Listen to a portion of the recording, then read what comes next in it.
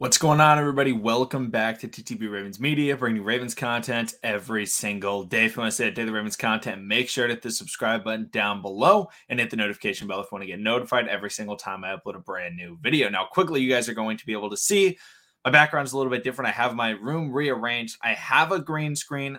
I'm working on setting that up to make it just kind of like it'll be like a really casual background.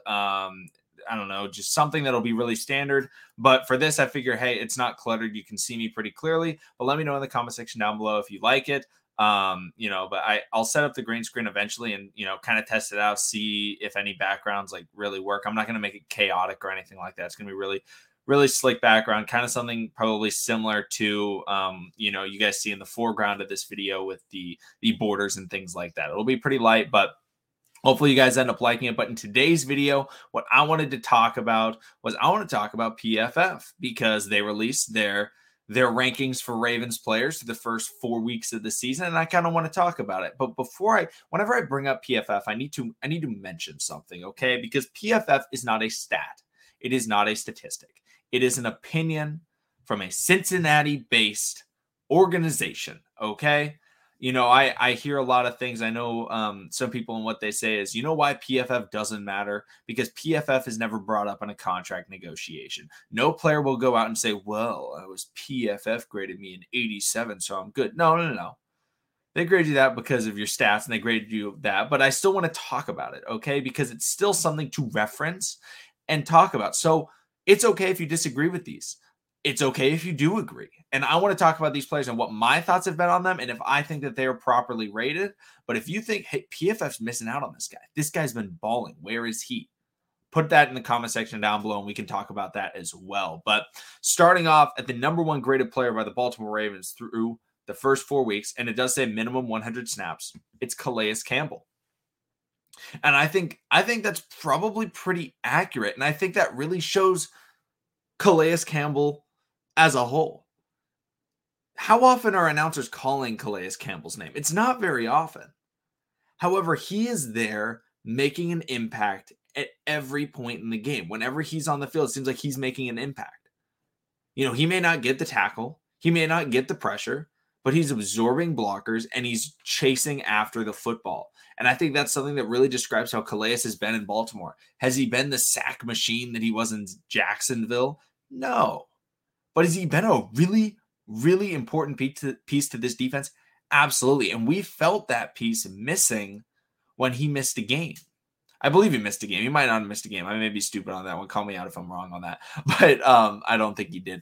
But Calais Campbell overall is just somebody that goes out there, puts in the work, and plays like a Raven. And I think that it goes completely overlooked when we talk about, wow, that guy played really great. Because Calais Campbell always plays really solid. I don't think I've ever watched a Ravens game and been like, wow, Calais Campbell really messed up. Why didn't he do anything? Because what he does is he does the things that don't go onto the stat sheet. It's like a basketball player that puts in a lot of intensity and effort and they wear out the opponent. They don't get a stat for that. But that's what he does. He goes out there and makes plays. I'm never like, oh, Calais didn't get a sack. Oh, Calais didn't get a swat. No, because what Calais does doesn't need to be put on the stat sheet. He's a great leader. He's going out there. He's putting in work. He's taking up blockers, and he's making the Ravens better. And so I'm not against that at number one overall for the Ravens. Number two is Lamar Jackson. And Lamar Jackson, I think that makes sense. The dude is absolutely balling. He did struggle a little bit against Oakland, but that was not really his fault. That was the fault of the offensive tackles. That was the fault of not even just the tackles, the entire offensive line and the way that game was called. That was very difficult, but he has been absolutely balling. And to prove that, PFF put out their highest graded quarterbacks from weeks 3 and 4. Lamar Jackson's number 3 on that list. Lamar Jackson, highest graded quarterback, or third highest graded passing grade. Passing grade. Okay, this isn't highest graded players. It's passing grade in the last 2 weeks. I think we Ravens fans understand that Lamar Jackson is a very good passer, but everybody else just seems to completely forget that. The way the Lamar Jackson touchdown pass to Hollywood Brown, yes, it was a spectacular catch. Lamar Jackson put that ball in the air for 60 yards. 60 yards. He put that ball in the air. That's not talked about. Why? Because they don't want to give him praise. They want to praise Hollywood.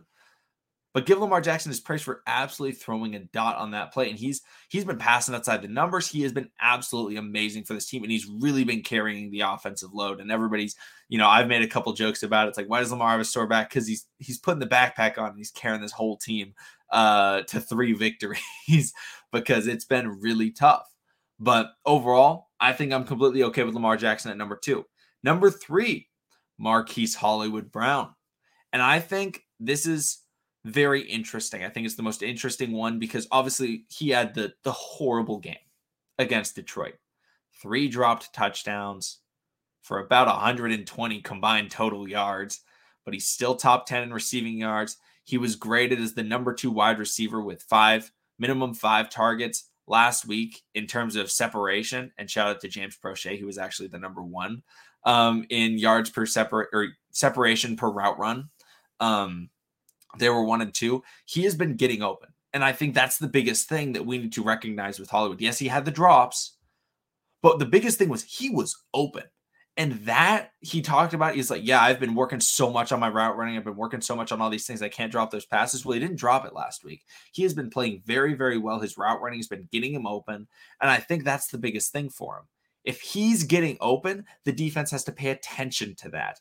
And that, in turn, when we get all those other guys back, is going to help out this team so much. So I would agree that Hollywood is probably number 3, which may seem ridiculous because of those drops. But like I said, him getting open is the more important part of that. It's not like, we've seen a lot of Lamar to Hollywood passes that are great, that are absolutely amazing, right? The Arizona Cardinals pass that iced the game. That's a great pass.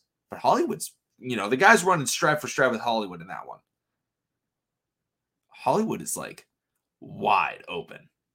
And I don't know if that's the play call. I don't know if that's his route running, a combination of both. T. Martin, Keith Williams doing their thing, Greg Roman helping him out. I think it's a combination of all those things, but he has been playing very, very well and getting wide open, and that is helping this entire team. And even though he didn't capitalize on 3 opportunities, he still put himself in those situations that we haven't really seen him put himself in years past. Yes, he's made a couple of big plays deep, and he's gotten open. But, I mean, he's had like 6 plays this year where he is just wide open deep. Think about the Chiefs game. Oh, Lamar Jackson jump pass. Hollywood's wide open. Lamar Jackson overthrew Hollywood at the beginning of the game, but he was open. Hollywood dropped the 3 touchdowns against Detroit. I think it was the first drop. That was the one in the end zone. It may have been tipped. May not be as much his fault as, I'm making it out to seem, but there's been a lot of plays where he is just, whoop, he's gone. And that's the player that the Ravens felt like they drafted, a guy that can separate and a guy that can be a deep threat. And he's doing both right now. And so I'm completely okay with him being at number 3. You guys can completely disagree with me. Let me know if you do. But number 4 is Mark Andrews. Mark Andrews, his name hasn't been being called out as much in the last, since the beginning of the season. It has gotten better in the last couple weeks, but he's going out there and he's run blocking. I think that's the biggest thing, is he's been actually pretty solid in the run blocking game, which I think is why he's graded up here. And I'm not going to disagree with Mark Andrews being up here because he's played well. Yeah, he hasn't had some crazy game. He had a good game against Detroit, but overall, the Ravens know that Mark Andrews is still the focal point of this offense. Defenses are just trying to cover him more. And that's why the Ravens are taking advantage of the sidelines, is because they know Mark Andrews, everyone's trying to stop the middle of the field. And that's leaving everybody else open, and that's because of Mark Andrews. So I'm completely okay with him being at number 4. And at number 5 is Bradley Bozeman. I don't think any Ravens fans are going to have a quarrel with Bradley Bozeman because he's been snapping the ball well, and he's been blocking pretty darn well too. So I think that's a great selection by PFF. I personally can't think of a guy. Only guy that I would maybe think of is Chuck Clark. I feel like he's played very well to start the season. He has made a couple of mistakes, but Chuck Clark would be the only name that I can think of that I would think he should be on here. But let me know if you guys think another guy should be on this list. I'm really curious to see what you guys think, but thank you all for watching. Subscribe for more Daily Ravens content. Let me know what you guys think about the look of all of this. I'm going to try and get the green screen set up eventually. I don't know when it exactly will be, but thank you all for watching, and I will see all of you again tomorrow.